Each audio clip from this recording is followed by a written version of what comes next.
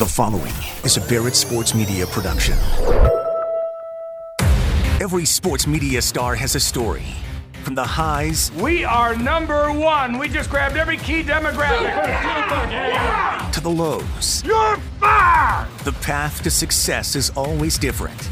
To help you learn more about the industry's top broadcasters, Barrett Sports Media brings you the Sports Talkers Podcast. Now, here's your host, Steven Strom. The big 2-0. 20 episodes of the Sports Talkers Podcast down. Hopefully, thousands of more to go. Thanks for making me a part of your morning, afternoon, or night. This is the Sports Talkers Podcast. I'm Steven Strom.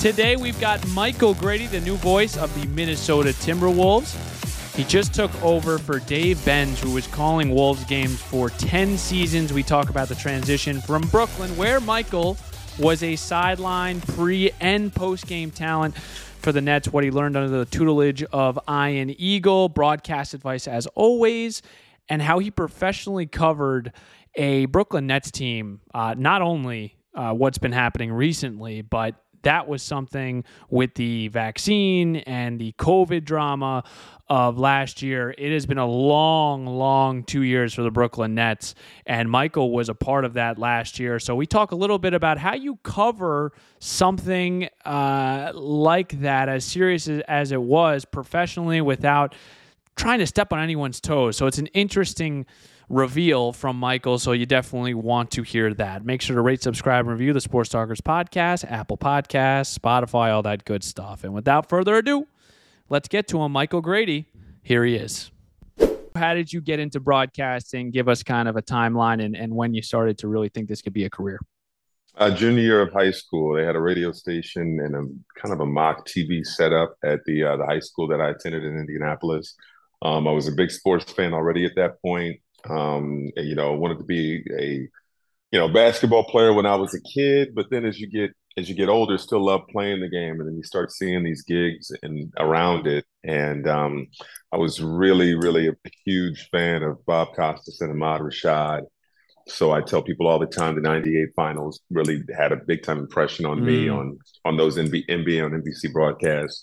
But junior year of high school, that's when I was able to get into the radio studio, put in a lot of work, loved radio at that particular time. That was my first love for a long stretch, and everything just really blossomed from there. And where did you go to college? I went to Vincennes. So when I was in high school, I showed so much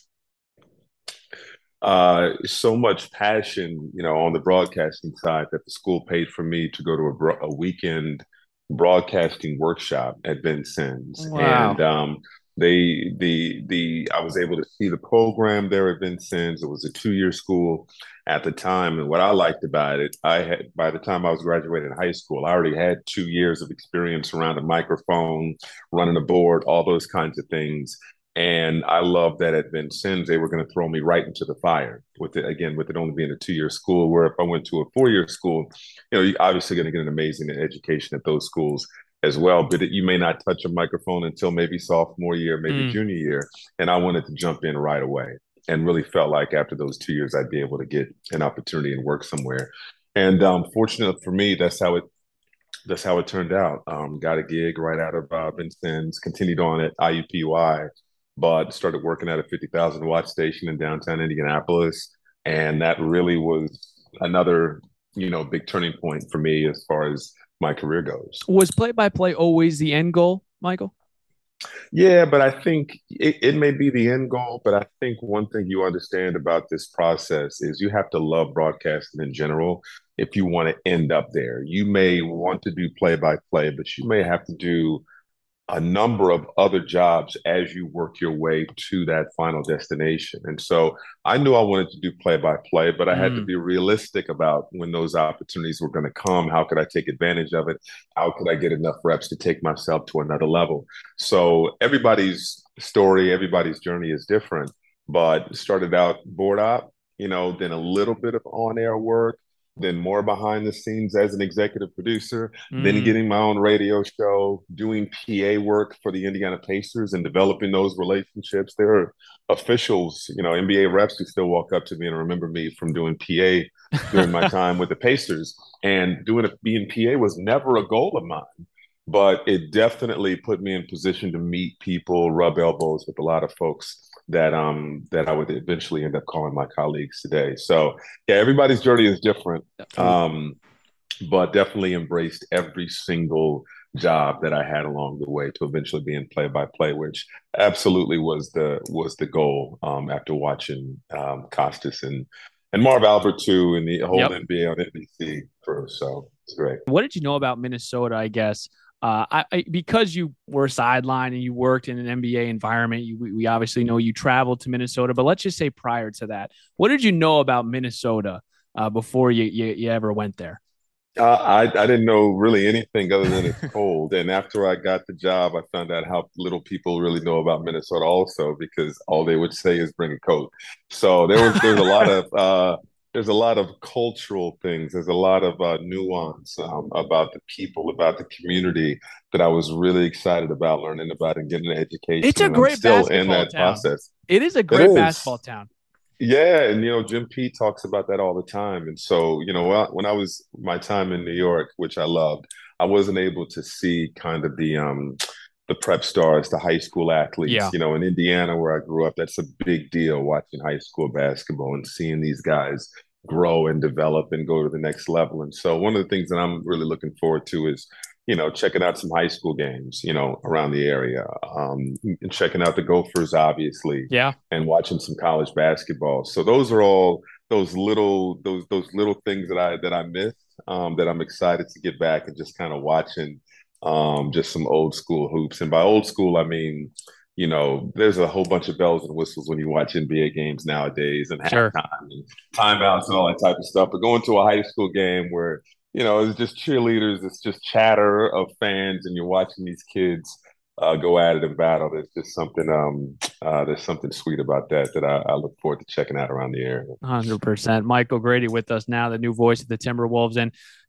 one thing I've learned doing these interviews and these stories, it is a cutthroat business. And unfortunately, your next opportunity could come at the expense of someone losing theirs. What was it like and how has it been, stepping into a spot where Dave Benz was with the Timberwolves for 10 plus seasons? I have such a great deal of respect and admiration for all who do this, and Dave obviously as well. But during the time that the Timberwolves started courting me, that decision to move in a different direction had already been made. I was going through a whole lot with my mom, who was sick and eventually passed at the time.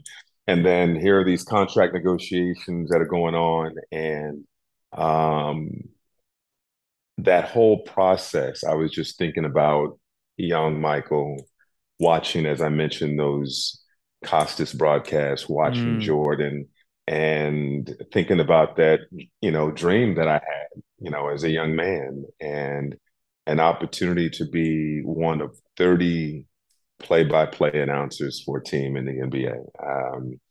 There's only one yeah. on television. And so for me, I was just wrapped up in thinking about whether it was the best move for me, whether it was the best decision to leave New York and to come to Minnesota to take advantage of this opportunity. But the more I talked about it with friends, colleagues, my wife, for sure, my family, and the more I talked to the people around the organization, top down, from Glenn Taylor and his wife to A-Rod and Mark Laurie to other folks, Ryan Tanke and Ethan Kaysen, and then the people who were involved with Valley Sports. That's where all my focus was. Mm, It wasn't about who I was replacing or anything like that.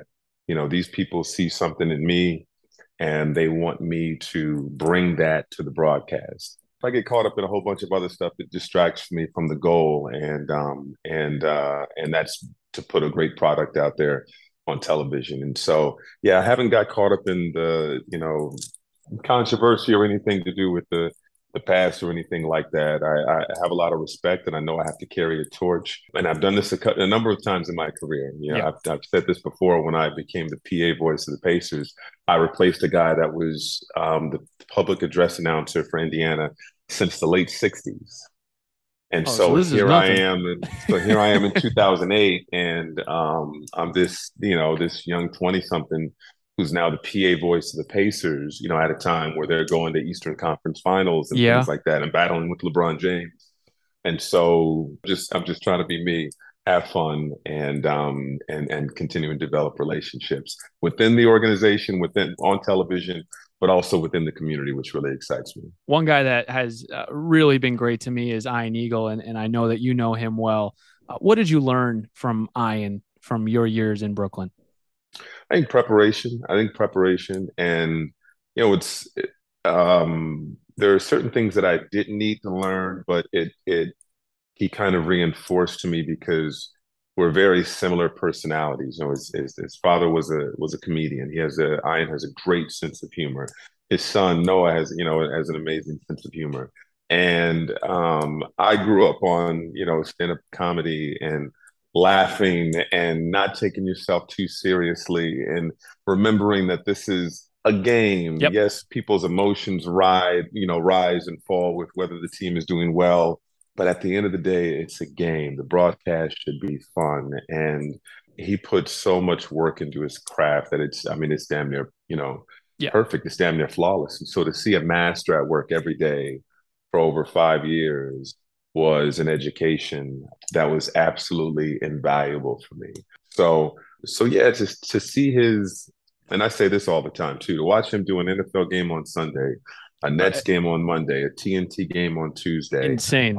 Another Nets game on Wednesday, and to have the same enthusiasm and the same attention to detail and the same precision on Wednesday that he had on Monday. He's a machine. It's impressive, and not everybody's built like that. And No. So it was amazing to watch him.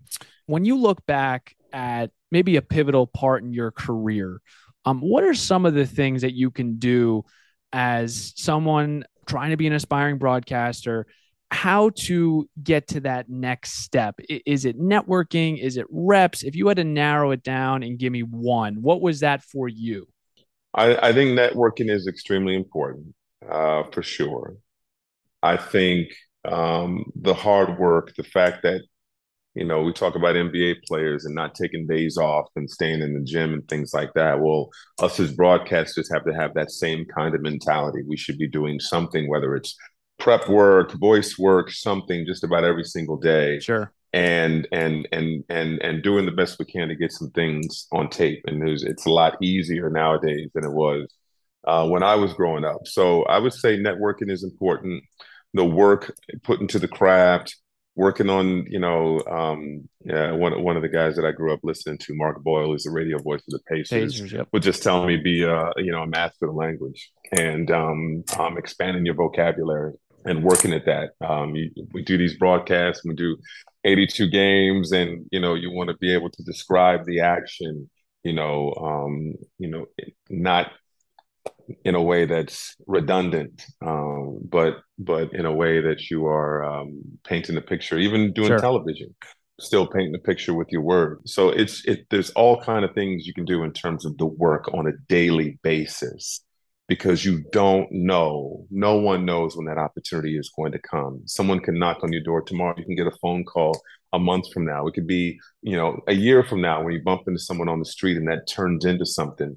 And so, you stay ready so you don't have to get ready. Get ready. Okay, a little Udonis Haslam, bring it to the pod. I love that, Michael. I'm sure you'd appreciate that. And eventually, at some point, if you really want to expand, having the right agent is extremely important too. Some people are fortunate and they're able to land jobs and not have to go through an agent. But as far as the networking component and the connections component, that's literally their job. And these are things that either would not have happened if on my own, or it would have taken a lot longer. And so finding someone who believes in you, that's in your corner, and then obviously was able to negotiate, the deal with the Timberwolves. That's also extremely important. Not necessarily in those early stages. In those early stages, it's all about the groundwork. It's all about the groundwork, doing something every day. But networking is extremely, important, and making a good impression on the people that you're around, being good to the people who are around you. Talking about just you in Brooklyn, and let's just be honest, there was a lot of drama last year as it kind of fermented into this year as well. How did you approach that situation where you need to be professional, but you also need to be that journalist? Kind of give us your approach in that particular season when interviewing and covering this team. I think the number one thing to keep in mind when covering a team and covering players is that they're human. And they're human beings, and we are storytellers, and we need to take a lot of things into consideration when we remember that they're people. And there are a lot of folks who want the quick attention and want to ask a question that maybe the response will go viral, and just by doing that, you turn that player into a product or an entity that's helping you get more views or whatever it may be. So I think it's really important to humanize the people that we are interviewing, and the people whose stories that we are telling. And so last year was tough. It had the fact that there were issues and off the court problems and controversies and things like that didn't run me out. It didn't. People ask me that. People ask me that question a lot, and it's a fair one. No, it's dream was always to do play by play. So if opportunity came, yes. then obviously it made a lot of sense for me because it's a dream come true. But it wasn't easy because I love talking about basketball. And so to have conversations about COVID mandates, to have conversations about, players' refusal to get vaccinated and different things like that, that's taken me away from what I really love to do. And that's just talking about how amazing a player Kyrie Irving is, or how amazing Kevin Durant is, and his preparation to be, excellent at his craft and one of the best to ever do it. Sure. So those are the only parts of the gig that aren't fun, is when you're, and I'm sure it's difficult for all my I call them fam, who are there now and dealing with the the latest Kyrie Irving controversy, which isn't easy. So you just you put your personal feelings to the side, you report on what's happening, and you're fair. And I think that alone gets you respect from the players, and that's extremely important. And if I was on a political platform where I'm paid to give an opinion on something, then maybe I would blast Kyrie or praise Kyrie, depending on where my political or religious affiliation lies. So, but from a basketball broadcaster standpoint, here are the facts. Here's what people are saying about it. Here's what the Nets governor Joe Tsai had to say about it. What head coach Steve Nash had to say about it. This is Kyrie Irving's point of view, et cetera, and you work it on down. And I think from that standpoint, in stating the facts, what's important, how it's impacting the team, which is always relevant, and not assuming, but making sure that you ask guys, I think that gets respected. And that's what takes you to another. If you have players respect, and I whether I agree or disagree with anything that happened in the locker room or outside the locker room, I had a good relationship with Kyrie. I had a good relationship with Kevin Durant. And I think that's really important. I think people see that, and the relatability, and the fact that I treated them with respect while also not compromising my integrity or credibility when it comes to reporting what's going on, I think really served me well. So those are good questions, and it's a delicate one for sure. Yeah. But you have to put your personal feelings kind of to the side. Yep. Humanize who you're talking about, and do your best to tell that story. Absolutely. And I think Kevin Durant's got a picture with you on his gram. So that's in itself, that speaks volume. Michael, it's been a pleasure, man. I really appreciate it. And I'm trying to think, when do you guys come down here to Miami? I know we Christmas. go to Minnesota in November. Did you say December? Christmas, yeah. Christmas in Miami. So very I'm looking forward to that. Very nice. Hopefully we can meet up at some point. All right. Absolutely. Thank you again, Michael. Good to be on with you. All right, big shout out to Michael Grady. Make sure to follow him on Twitter at Grady, Grday. Very simple, just his last name. Really fun conversation. We're going to switch things up, though. We're going to have some NFL people on. We went basketball the last couple of weeks just because, obviously, 'tis the season. We've got basketball. The NBA is back. But we do want to keep everything fresh. Make sure to check out BarrettSportsMedia.com. We've got you covered with podcasts and everything you need to know about the sports media industry. We will talk to you next Thursday here. For Barrett Sports Media, I'm Steven Strom. We'll talk to you next week. Thank you for listening to the Sports Talkers podcast with Steven Strom. A reminder that each episode can be found on iTunes, Spotify, and most podcasting platforms. To stay up to date on future episodes, visit BarrettSportsMedia.com.